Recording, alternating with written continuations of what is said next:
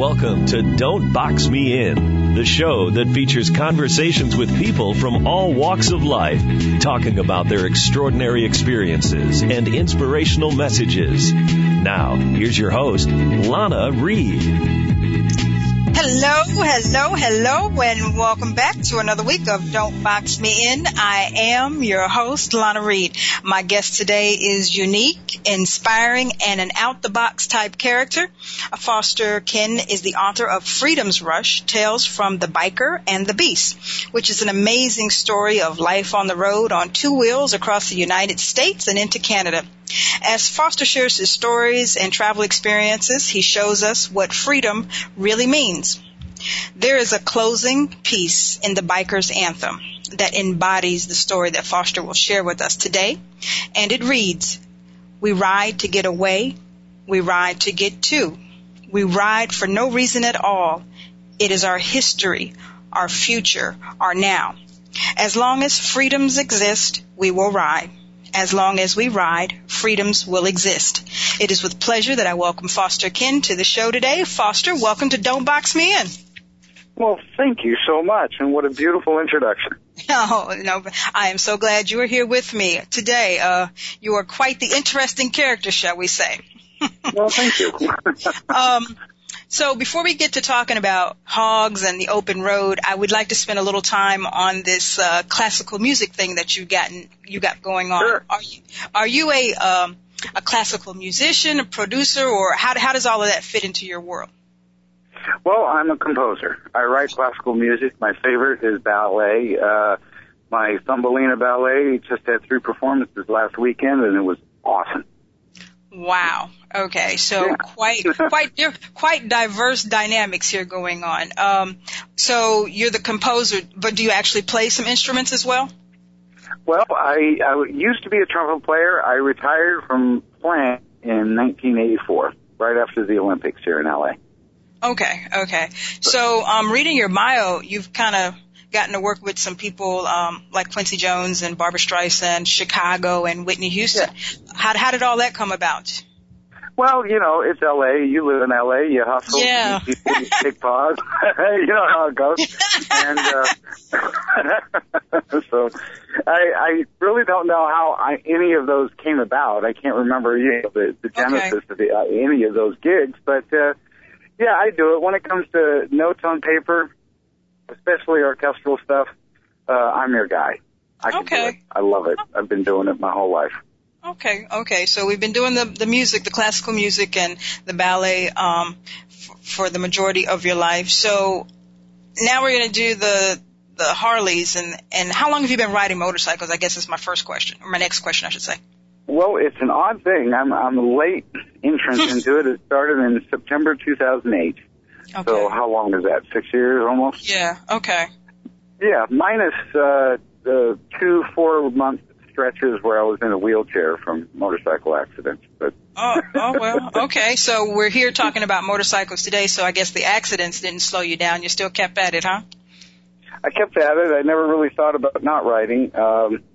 But you know what it is in motorcycles and in life. Bones heal, skin grows back. Say, well, let's just do this again. You fall, you get back on, keep riding, right? Right. So did you start off with Harleys, or were you riding other bikes in the beginning? No, I didn't. My friend, Vic, my buddy, he had a V-Star 650, a Yamaha. Mm-hmm. And a race rocket. He wanted to buy it. Yeah, it was a nice bike. I loved it. And, at first I said no, and he kept bugging me, telling me how great it is and everything. I finally went over there, and he gave me some very, very short instructions. It's like, that's the throttle, that's the front brake, that's the back brake, this is how you shift gears, take off. That was it. And I did, and I pulled out of his driveway, and it occurs to me I have absolutely no clue what I'm doing. I was just picturing that in my mind, like the untrained rider. Okay, here you go. Just get on and go. Yeah, I know. And I caught something in my eye. I thought, I got scared. I thought it was a car, and instead of pulling on the brake, I rolled on the throttle, shot across the street, went over the curb, went over those green boxes the cable companies put up, sideswiped the hedge, hit a brick-lined flower bed, went flying off the bike, and my head hit the other side, and I passed out for about a half a minute. So that was my, introduction. Oh my! And you're like, oh, it was nothing. I just, got up and, right. No big deal. Well, you know what it was? Vic, the bike had 60,000 miles on it, and Vic had kept that bike in absolutely pristine condition. It was in showroom condition. And when I finally woke up and I looked at it, and there was a dent on the bottom side of the tank, and I thought, man, I cannot do this to my buddy. So I felt obligated to buy it, and finally learned how to ride. So how long were you on that bike? How long were you with that bike? I rode that bike for about a year, and then I just wanted a bigger bike. Then I thought when I looked on Craigslist, it seems like after about 3 or 4 years, motorcycles and Harleys do not lose their value much. So I thought, well, I'll try a Harley. I didn't know if I'd like it. I'd never ridden one. And if I didn't like it, I could sell it in 3 or 4 months and, not lose much money. So, I bought the Harley, and, I was riding home on the freeway, finally got to some bad road construction, horrible traffic. I was up on the 605, and on that turn from the 605 to the 210. Oh, okay. All right. Yeah, the traffic just cleared out, and all of a sudden I went, wow, man, I love this, man. It hit me down deep, and, the rumble and the weight and the sound and everything. So. Okay. So for the layman out there who don't really have knowledge of bikes, what would you say is the biggest adjustment going from a Rice Rocket to a Hog or Harley? Well, part of it was the weight. It was a cruiser. The Yamaha was a cruiser, but it didn't weigh as much, had a smaller engine. Look, the Japanese bikes are good. You know what? When it comes to an engine and 2 wheels, I'm pretty easy to please. But it was just, the Harley is heavier. The steel is, but you know what? If you go to any bike from one model to any other model, you go from a Beamer to a Honda, you're going to have to adjust. But it was, I just loved it. I loved the way it rumbled. I loved the way it felt on the handlebars. It just goes right through you. And every moment I am on that bike, I never forget the fact that I'm riding a motorcycle. And when I've ridden BMWs and even some Victories, they're built so well and they're so well balanced and everything that you can sort of forget that you're riding a motorcycle, and sort of let your mind wander. But my bike, whose name is the Beast, that's the title, the Biker and the Beast. That's my motorcycle. We ride together, and it's wonderful. It's just wonderful. How did he get the name the Beast? Well, I got it, and I wanted to give him a name, and I thought I made out a list of names, and I finally decided on the Babe, right? The Babe. And the Babe, yeah. So it was a girl. It was a girl at first. Well, the reason I thought of that is I thought I'd make for a good line, like, hey, what you been doing? Oh, I've been riding the Babe all day, every day. Yeah, I can see that. But it's an odd thing, and I this absolutely happened. I went for a ride to the coast with Vic, who I bought the Yamaha from, and all of a sudden told the bike his name was the Babe, and all of a sudden it was like I couldn't ride it. There was nothing I could do right on that bike. And I finally realized, well, it's the wrong name. And I thought back to when I first saw the bike, and my first impression of the bike was, wow, that thing's a beast. So I changed the name to the Beast, and we've been cool ever since. So listening to you talk, I guess you're of the mindset that bikes have their own distinct personalities? I think so. Absolutely they do. Absolutely.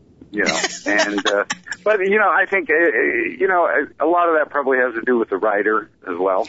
Okay. So some random rider couldn't get on the Beast and have as much fun as Foster has on the Beast. Probably not. When, Dick and I, when we switched bikes once, I was riding his Kawasaki for a while and he was riding the Beast, and he just pulled over after about 2 miles, and he looked at me and says, I can't take it, sorry. So we switched back.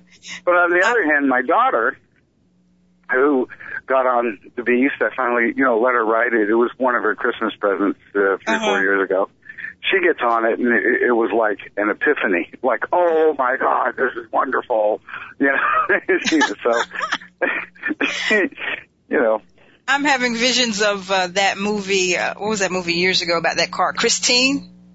And it was right. it was so temperamental depending on, you know, who's inside driving and, you know, develop this whole relationship with this guy. So I'm kind of having these visions of the Beast and you, and depending on who's riding him, he's like, no, we're not going to have a good time today. No, definitely not. Yeah, no. Yeah, it's like a horse, you know. If you get on a horse and if that horse doesn't like you, you're not going to have fun.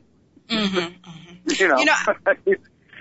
There's a trend going on today with a lot of people who are purchasing Harleys. You know, you find a lot of quote unquote upwardly mobile, your lawyers and stuff like that, kind of liking the Harley lifestyle. How is it for you personally, like the classical music and the hog? How do those join each other and merge into some sort of happy marriage? You would not think that somebody who's doing the ballet thing would be out there riding on a hog. Well, that's true. I don't know anybody else who writes ballets and does ride a Harley, now that I think about it. But, no, it works fine for me. When I sit down to write music, you look at a blank piece of score paper and there's freedom there. You can do anything. You can do anything you want. I mean, it's just total freedom. And when you get on a motorcycle, it's the same thing. You can just, you can ride along and say, hey, that looks like an interesting road, and take off and go up there. And so they're totally different. When I ride, I'm usually either in my studio alone, or I go to a Denny's and tell the waitress, just keep me a lot with coffee and pie, and we'll be fine. I will tip you well, and I do. Uh-huh. And but yeah, with the motorcycle. But as far as running into other bikers, they find out I write ballets. It hasn't been a problem. Okay. First they look at me. I will tell you this though: the first expression I get is, "Oh, right, yeah, right, you got it right, ballets. Okay, yeah, fine. So where's the punchline?" Yeah, I'm just imagining, you walking into like the biker bar and, I'm the guy who, does the classical ballet stuff, and, this rough, raunchy people are like, yeah, dude, really? Okay. Exactly. It's not a fit mentally. Foster, I want you to hold on for a minute. We're going to take a quick commercial break. We'll be back with more Foster and the Beast right after this.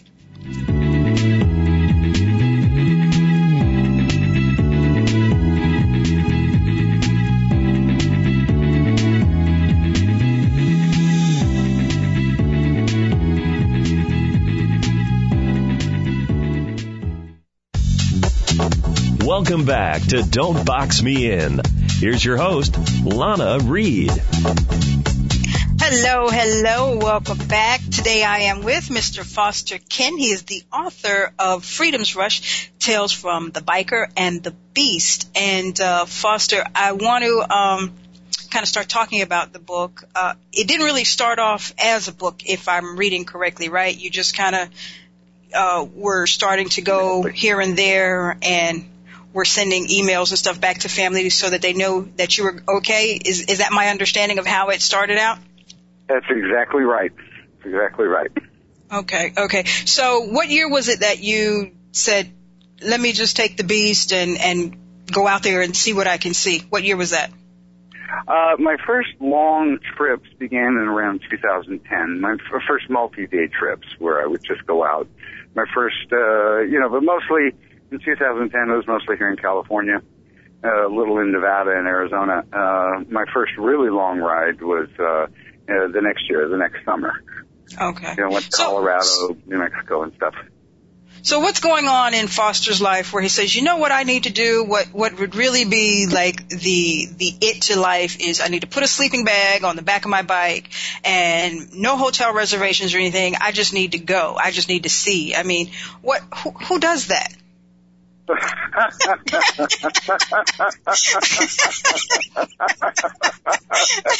that was a great question.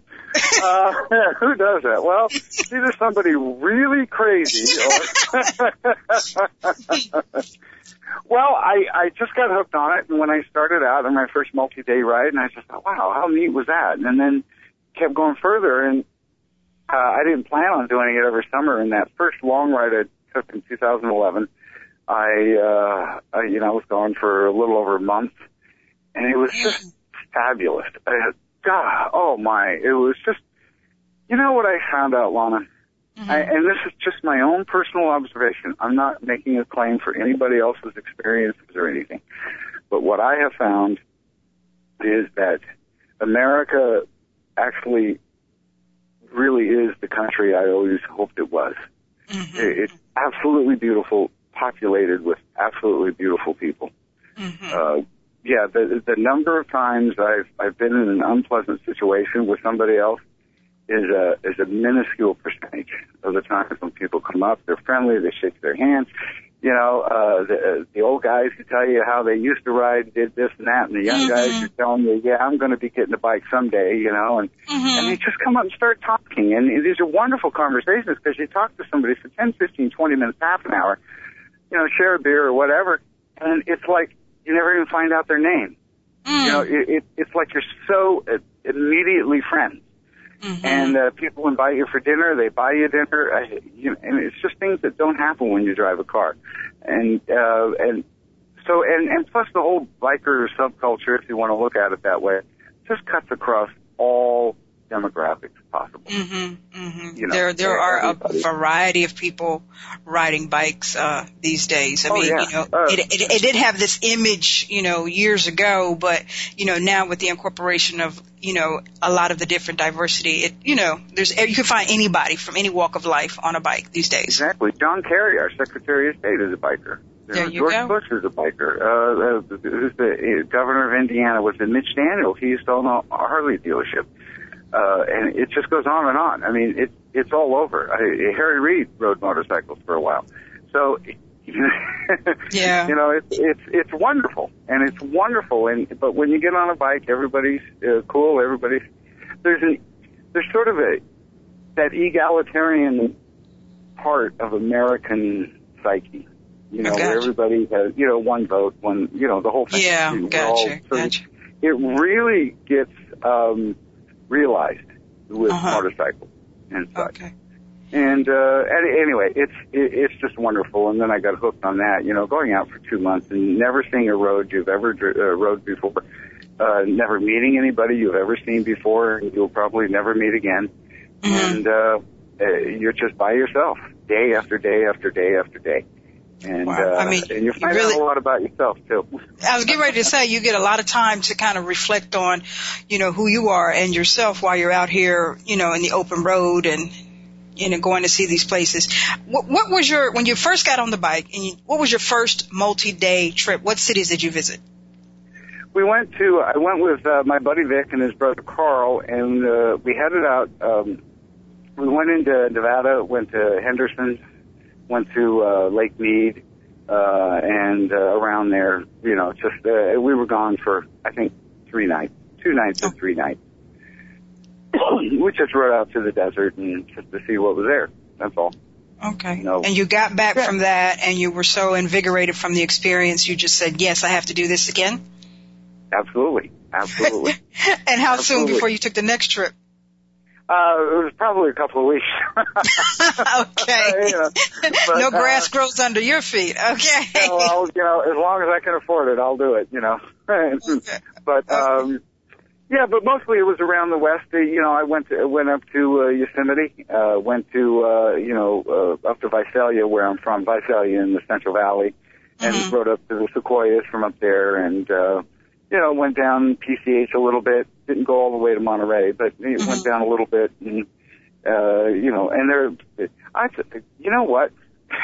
You wouldn't normally think of it, but California just has some amazing roads. Oh yes, scenery. I mean, and such, you know, extremes. You know, you can drive 2 hours in California and be totally different environment and atmosphere, you know. Oh, yeah. There are guys who like to go surfing in the morning and skiing in the afternoon. There you go. That is definitely that. Where else can you get that in one state, right? Exactly. So I'm wondering how this works. So you get back and you say, okay, I really enjoyed that, and I'm going to go back out again for another multi-day trip. But I'm just trying to, because I tend to be a little bit more anal than this probably. But so you pack up the sleeping bag, you put it on there, and it's whatever. I don't know if I have I don't know where I'm sleeping tonight. I don't know where I'm going to get dinner from. I mean, there's really no structure, no plans, nothing. That's right. Yeah. I mean, you know, this summer I'm leaving tomorrow, by the way, and okay. my only destinations are to see my sister in Texas, Texas Hill Country, and then I'm going to head on down to Key West, and then I'm going to go up and ride the Tail of the Dragon in North Carolina. Okay, Other than that, my home state. I'm just going to spend probably a month riding throughout the last 9 southern states that I've never been to, the Deep South, and I am so looking forward to it.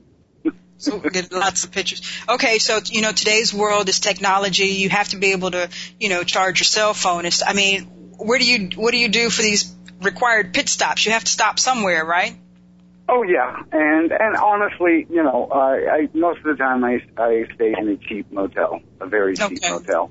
And sometimes those motels do not have Wi-Fi, and good luck on finding an electrical outlet that works. But, you know, you get that done. Yeah, I mean, it's an adventure. It's an adventure for me. But, yeah, it is the 21st century. I have my laptop. I have a cell phone. I have my AAA card, and I have a debit card. And the gas is pretty easy to find. So, you know, it's not like I'm, you know, trekking up to the Yukon Territory in 1750 or that kind of adventure. You know, it's a little different. But I did see one of the pictures where you had your sleeping bag laid out on the ground and Beast was in the background and you were like, this is the best hotel ever. I mean, and that's not even camping, because at least you know, you have a tent with camping. You're just sleeping bag and let's go for it. Yeah. The only thing that I really worry about with sleeping on the ground is two things: is scorpions and fire ants. You are a brave soul. You are. You are such a brave soul. Oh my gosh! I would not even. I would be the typical. I'd be the typical female, like, oh no, I'm not sleeping here. No, I'm not. No. I know. Too funny. So this venture that you have planned now, I think you said you were going to see 9 states. How long is that going to take you? Well, I figure in those 9 states, I'm hoping to spend at least 3 weeks. I want to go to the Smoky Mountains, the Ozarks. I want to go down and see the Gulf. You know, like I said, I'm going down to Key West and Key Largo, and then going up through Georgia and the Virginias over to Tennessee, Louisiana, Arkansas, Alabama, and Mississippi. And just one thing I want to do is just sit on the banks of Mississippi and think about all those great writers from Mississippi. You know, Eudora Welty, Mark Twain, just goes on and on. So I don't know. I'll see what I do. I stay away from touristy spots mostly. Okay. And I stay away from big cities just because any biker will tell you it's not fun riding a motorcycle in a big city. So, okay. And you know, that's kind of like one thing that I was interested in that you just brought up. In the traveling that you have done so far, have you come across a particular city, spot, location that's really not biker friendly?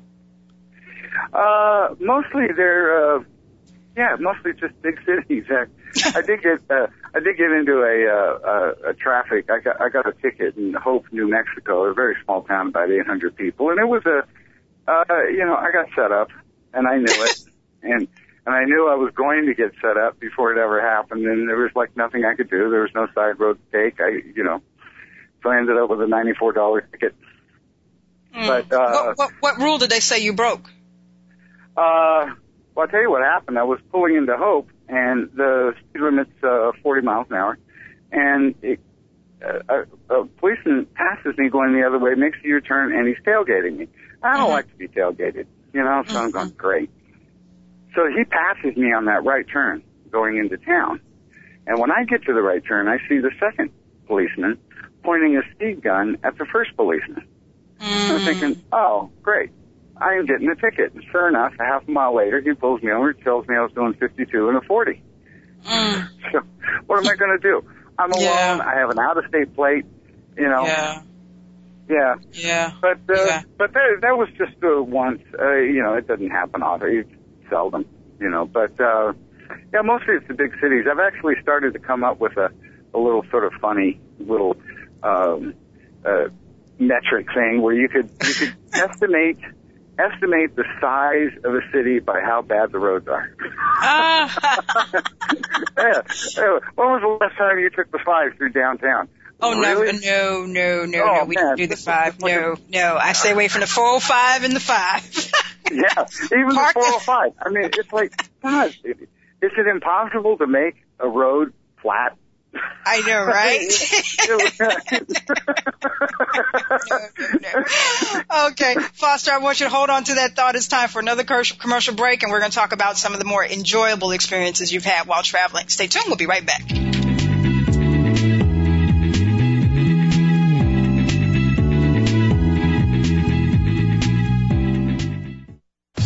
Let's return to Don't Box Me In with your host, Lana Reed. Hello. Welcome back. I am with Foster Ken today. He is the Mark Twain of the biker world and also the author of Freedom's Rush, Tales from the Biker and the Beast. Real quick, why do they call you the Mark Twain of the biker world? You know, it was something when I sent the manuscript into the publisher. Okay. He goes, oh my gosh, you know, these anecdotes and these stories and everything, it's like Mark Twain. I think it's pretty, well, I don't know, it's tough for me to own up to that. I'm sort of a Mark Twain fan, but I appreciate the compliment, but, you know, I don't know. Okay, I think that's definitely a compliment. So before the break, we were talking about, you know, one of the bad experiences. You know, you had gotten a ticket in New Mexico, but I'm pretty sure, because you wouldn't keep on doing it, you've had some very enjoyable, pleasant experiences. Are there any cities or spots that really kind of stick out for you in your mind as you've done all this? Well, the beautiful spots. I mean, look, Yosemite, Yellowstone, Black Hills, South Dakota, you know, Bighorn National Monument. You go through Wyoming and Montana and even down in Texas. You know, the scrublands in New Mexico. I guess it's like we live in California, right? And we know the Mojave Desert's out there, and even what we call the high desert. Yeah, that high. The deserts, the Great Basin Desert in Nevada goes up to 7,000 feet. Yeah, and it's a desert, and the same thing in Mexico. Excuse me, New Mexico. And, you know, go to the Grand Canyon. But the real thrill, I mean, these are beautiful places, and there's no shortage of absolute gorgeous scenery in the United States and probably the entire world. But for me, the real thrill is when the people you meet. Yeah, that was kind of going to be the next question I asked, because I'm assuming just that whole environment, the biker environment, in your mind, you immediately think interesting, colorful characters. So I'm pretty sure there's some unique individuals that you've met along your travels. Oh, yeah. The one I always think back to, it's just the coolest thing. I was in Milwaukee. I went to the Harley Museum. Went to the Harley assembly plant there where they do the engines and transmissions, and I was just having fun riding around, and I decided, I went into this blue-collar place, and I said, you know, what the heck, I'll have a steak dinner. I'm not going to go so far to say it was a good steak dinner, but it was a steak. I'll hand them that. Anyway, so I'm done, and the waitress comes over, and she asks me, is there anything else I want? And I said, yeah, I'd like a piece of pie. And she looks at me, and she says, pie? And I said, yeah. And she says, you want a piece of pie? And I said, yeah. She goes, do you eat your vegetables? And I said, well, I ate a slice of carrot and one of those green things. She goes, really? So she takes a bowl of vegetables, plants it in front of me and says, eat your vegetables, then we'll talk about pie. Oh, she's the mom of the diner, huh? Exactly, man. She said she eat my vegetables. But bless her heart, she brought me an extra piece and didn't charge me for it. So. Oh, too sweet, too sweet. You know, you know, but I guess, you know, in these, you know, off the road, you know, places that you have experienced, it's kind of a nostalgia feeling about where we were as humanity years ago, what we longed for, just people helping each other out. And, you didn't have a lot of that big city influence and, the grind and the rush of the big city world. So I guess you got to experience a lot of the things that we long for. The back in the days, some of the other generations, us older generation people do remember. So I think that was... That's kind of neat there. The simplicity of it and just the goodness of it. Yeah. Oh, yeah. Any other people you met? Oh, the one guy in Quartzsite I met, he was walking his dogs. I just pulled into the hotel. I was unloading the bike, and this crazy-looking guy. I mean, his hair was all over the place. He's got red shorts below his knees, and he's walking these two just perfectly groomed dogs. Mm-hmm. He said he was watching them for his sister, but he was really, really excited because there was a dust storm coming, and his favorite thing to do was to stand in the middle of a dust storm. And so I saw him later. He's covered with an inch of dirt and a big round smile, and he said, wow, that was the best, And I started thinking, well, what happens in a person's life?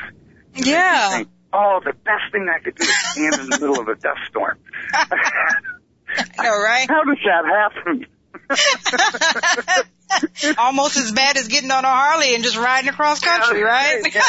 Yeah, maybe I can relate.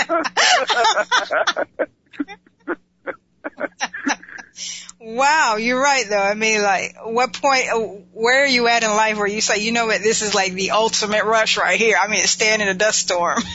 Exactly. Okay. So just out of curiosity, because, we do want to, get everybody encouraged to get out there and travel, hopefully it's on some Harleys. So there's a lot of open road out there. There's a lot of time where it's just you and your bike on there. What is the safety plan for, because Harleys break down from time to time. So what's the plan for emergencies? Like I said, well, I can do various small things on the bike, but you know what? I have a AAA card. And, so I just get it towed and get it fixed. My Harley has never broken down. The biggest thing that broke down on my Harley was the stator went out. I had to get a new stator and wait for a day for that. And then other, non-mechanical things, my front rim got bent. So when I put new tire on it, all of a sudden my handlebars are like shaking back and forth. Mm-hmm. What's wrong? Did they not screw this thing in tight? And so I had to wait for a new rim. Ended up being in Richmond for a week.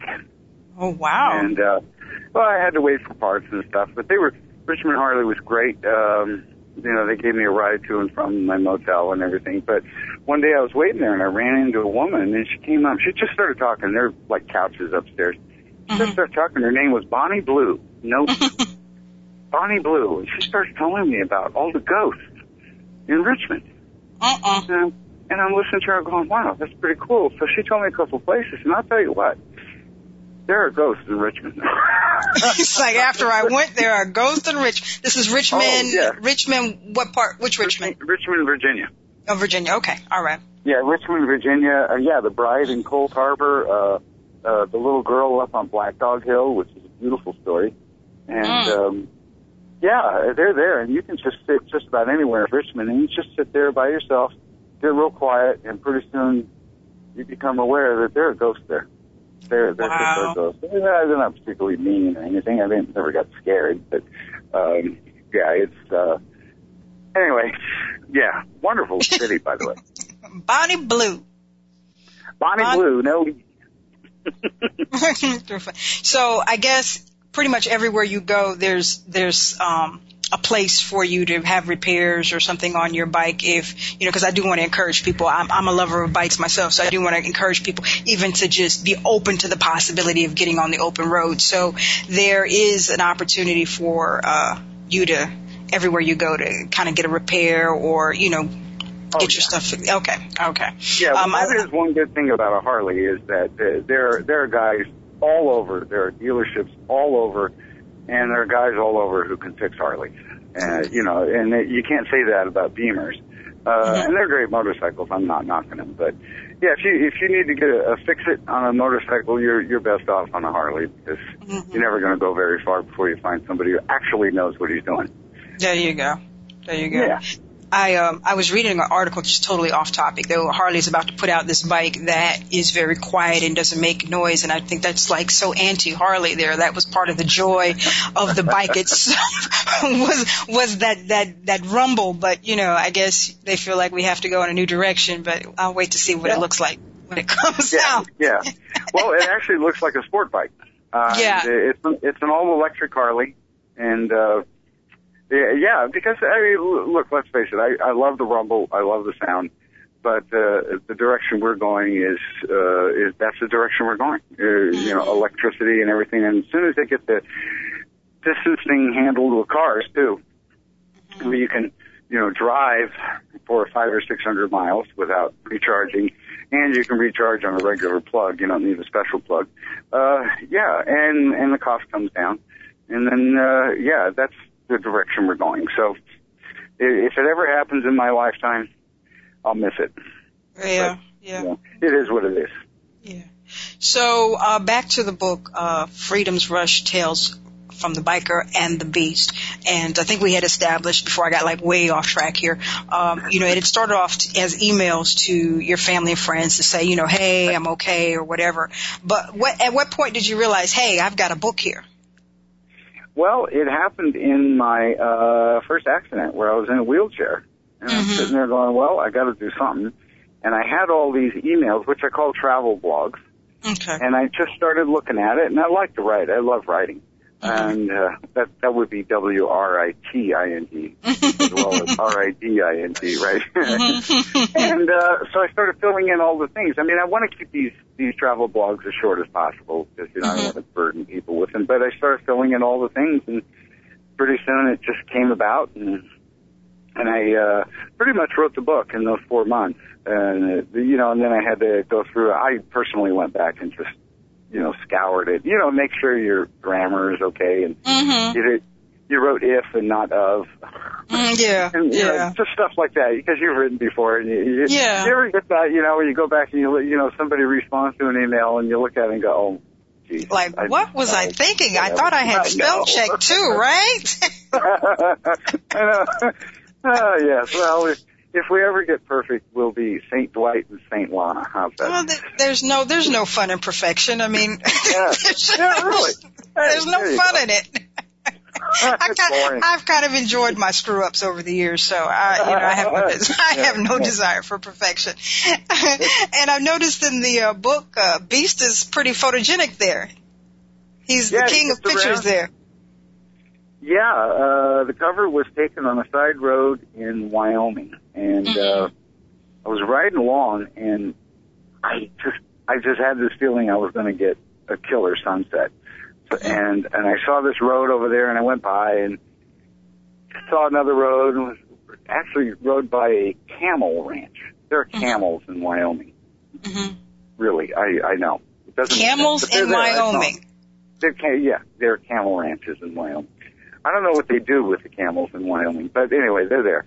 So I found this spot, and I actually waited 3 hours for that sunset. 200 photos, and ended up with that one. So, I forgot what you asked because I went off on a tangent. I'm sorry. Oh, no. I was just saying that, Beast is a pretty handsome guy. He's very photogenic, and he takes these absolutely wonderful pictures there. And then you went to talk about the cover of the book and camels. Right. So we're still on track. We're still together. We're still together. But Foster, we're going to take our last commercial break of the day. Stay tuned. We'll be right back.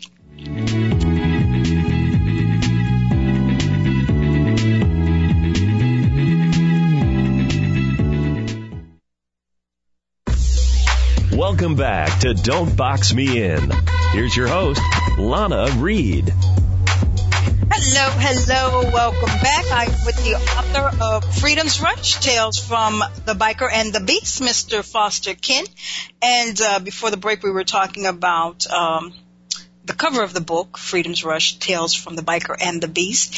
And you said that you'd kind of, started to do the proofreading and everything while you were sitting in a wheelchair. And my question is, what put you in the wheelchair? Well, it was a motorcycle accident. Okay. Both of my accidents were my fault. Basically, I think the most common undoing of a motorcyclist and automobile drivers too is inattention. You're just not paying attention. And both times I wasn't. One time it was a beautiful mountainside I was looking instead of the road, and the other time was a pretty girl. I was looking at the downfall. And boy, is that embarrassing. Right. Oh, God. The downfall of the man. All right. So you're sitting in this wheelchair and you're editing your book, and there's just something in your spirit that says, I got to get back out there. There's no hesitation to, maybe I shouldn't be getting back on a bike. I'm sitting here in a wheelchair. Never a thought to not ride again. Well, no, not really. What I knew is that I had to at least get back on the bike. I mean, I always have the freedom to decide to never ride again, but I knew I had to get back on the bike because, I got into an accident. First thing I got to do is get back on the bike, right? And as soon as I got on it and I took off out of my driveway, it hit me again. Yeah, I just love this. I just love it. And so I did both times. No, get out of here. Curious, do you actually have a car, too? Right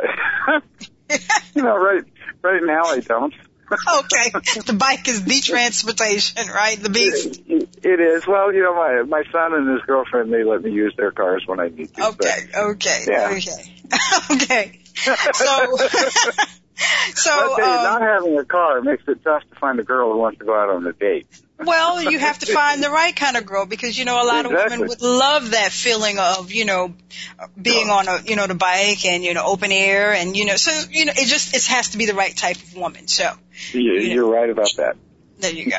So, one of the goals that we hope to inspire people from today is, to get out there and experience life and the open road and what's out there. And unfortunately, the sad reality that me and you have, Foster, is not everybody's going to buy a bike to do that. Right. But you do encourage people to get out there and see. What are the benefits of traveling, do you think? What does it expose people to? Oh, it might be the best life education you could do. Get into a place where you don't know anyone, and maybe culturally it's different. You meet people who are different backgrounds and so forth, and and you got to get along. You got to get along. But I tell you what, Lana, freedom takes many forms. And freedom can be anything from deciding to eat ice cream for lunch when you're on a diet, or just taking a nap in the afternoon. It can be so many different things. And whatever it is that gives you a thrill, just do it. Do it. And you might not be able to do it all the time. You might not be successful. That's fine. But do it. Do whatever it is. You hang out with your girlfriend. Hang out with your buddies and have a beer. You go down to buy a barbecue, and instead of getting the $100 one, you buy the $400 one, and you say, well, why not? I'm just going to do it. There's freedom, and freedom is, I think it's part of the wolf and warp of what we're all made of. I mean, and that's what we want. And the crazy thing about freedom is that it does not guarantee security, comfort, or wealth. Freedom it can be a pretty wild thing, and so it makes you bigger. It makes you feel better because now you can depend on yourself. And we've all gone through periods where we've had to depend on ourselves and maybe our friends and family, and that's wonderful. So, you just do it. And things like success and failure, they sort of become meaningless because it's the thrill of doing it is what it's really about. And if you succeed, that's great. Have a bottle of champagne. Celebrate. And then when you wake up after a week, you can go out and do it again. There you go. Just go out and do it again. And very, very empowering. Yeah, absolutely. I want to be a ballet dancer. I want to, I just want to go out and dig in the backyard. What's wrong with that? There's nothing wrong with that. So freedom can take everything, and it's when you make a decision and you just do it, and whatever the consequence is the consequence. I mean, you try to make it good, of course, but it's the thrill of actually doing it. You know, there's an old biker philosophy, and it's part of the regular philosophy too, and it's not about the destination, it's about the ride. It's about the journey. That's where the thrill is. It's the journey. You know, I tell the story in the book about I said a baseball manager was actually Tommy Lasorda, and he said the greatest thrill was winning a World Series, but the a close second was losing the World Series. You see, and he gets it because he knows it's the journey. It's going all the way, just going for it, not backing down. And, you know, if you lost the World Series, do you know how many people in the United States and the world would love to be in a position to lose the World Series? I'm here at least I'm here, you know, I'm partaking in the experience, you know. Exactly. And I made it. I did it. I'm here. And so that's why I said, you know, success and failure really don't matter that much. It's the journey, it's the doing of it that is the thrill. And just, it expands your heart. It expands everything about you. Your tolerance, your magnanimity, your love for your fellow man and woman. And it's just a wonderful thing. Wonderful, wonderful thing. You know, and I think there's so many of us that get caught into this rat race of, you know, I have to do this, I have to do this, I have to do this, and I have to do this. And there's so many things that the biker lifestyle seems to embody that contradicts that you automatically off the top get the sense of freedom and, you know, breaking from the confinements of, you know, I have to, like you said, you know, I'm on a diet and I can't splurge with this, or, you know, I have to, get the more economical option. I can't go all out and treat myself to this or whatever, you know, so there's so many, of these breaking nuances things that the biker life does seem to provide individuals. And, you know, I just really think it's just a wonderful thing when people get out there and explore what this world has to offer. I know so many people who pretty much live and die in the world that they were born into, and I just think that's a life of death, so to speak. Yes. Yeah, no, you're right on, Lana. You get it. I'll just tell you right now. Well, I don't know how much this means to you, but you get it. Thank you.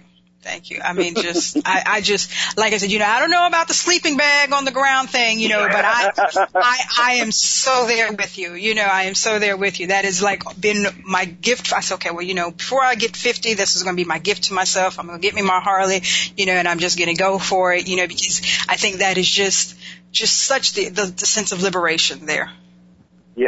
Yes, you're right on again. Okay, so you're leaving tomorrow, and we won't be hearing from you for a while, or do we have an opportunity to kind of keep track of your travels via web or anything? Oh, yeah, go to freedomsrush.com, nameofthebook.com, freedomsrush.com, and, you know, there's a contact thing there, you know, get in com, and then I'll put your name on my list. I'll put your email address on the list, and you get them. Send out about 1 or 2 a week, and they have 4 to 7 photos. Okay, so we do have the capability to kind of watch you and be a part of the journey along the way, although we're sitting in our boring cubicle office in San Antonio, Texas, maybe, or something like that. and how do people get a copy of the book?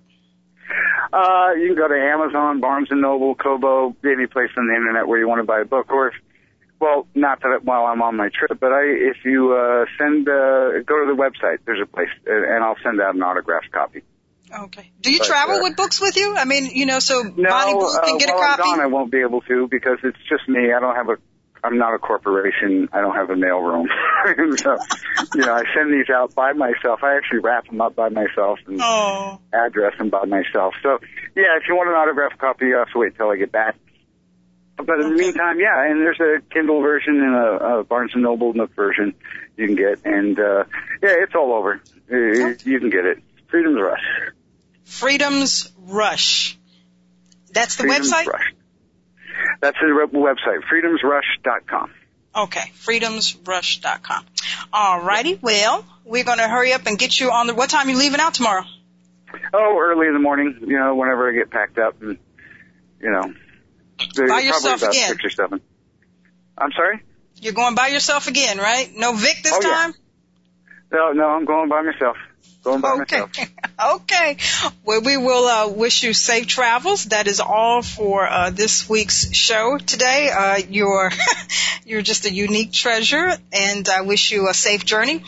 Please visit the website freedomsrush.com. I also have this other website, fosterkin.com. Is that a good one too? It is, but that actually directs to freedomsrush.com. So. Okay. All right. Visit one of those websites, get a copy of the book, sign up for the newsletter so you can keep a track of his travels. And everybody go out and get your Harley and experience the road there and get some adventures under your belt. I appreciate you, Foster, for making time for me today. Once again, I wish you safe travels, and I'll be looking for those pictures of the beast. Well, thank you, Lana, and you are a unique delight. Thank you so much. Thank you. That is all for this week's show. I'll be back next week at the same time. Until then, remember, when it comes to your dreams, the words can't and won't should never slow you down. There's always space to change and to grow. Don't be boxed in. Live your very best life. I am your host, Lana Reed, and I'll catch up with you next week.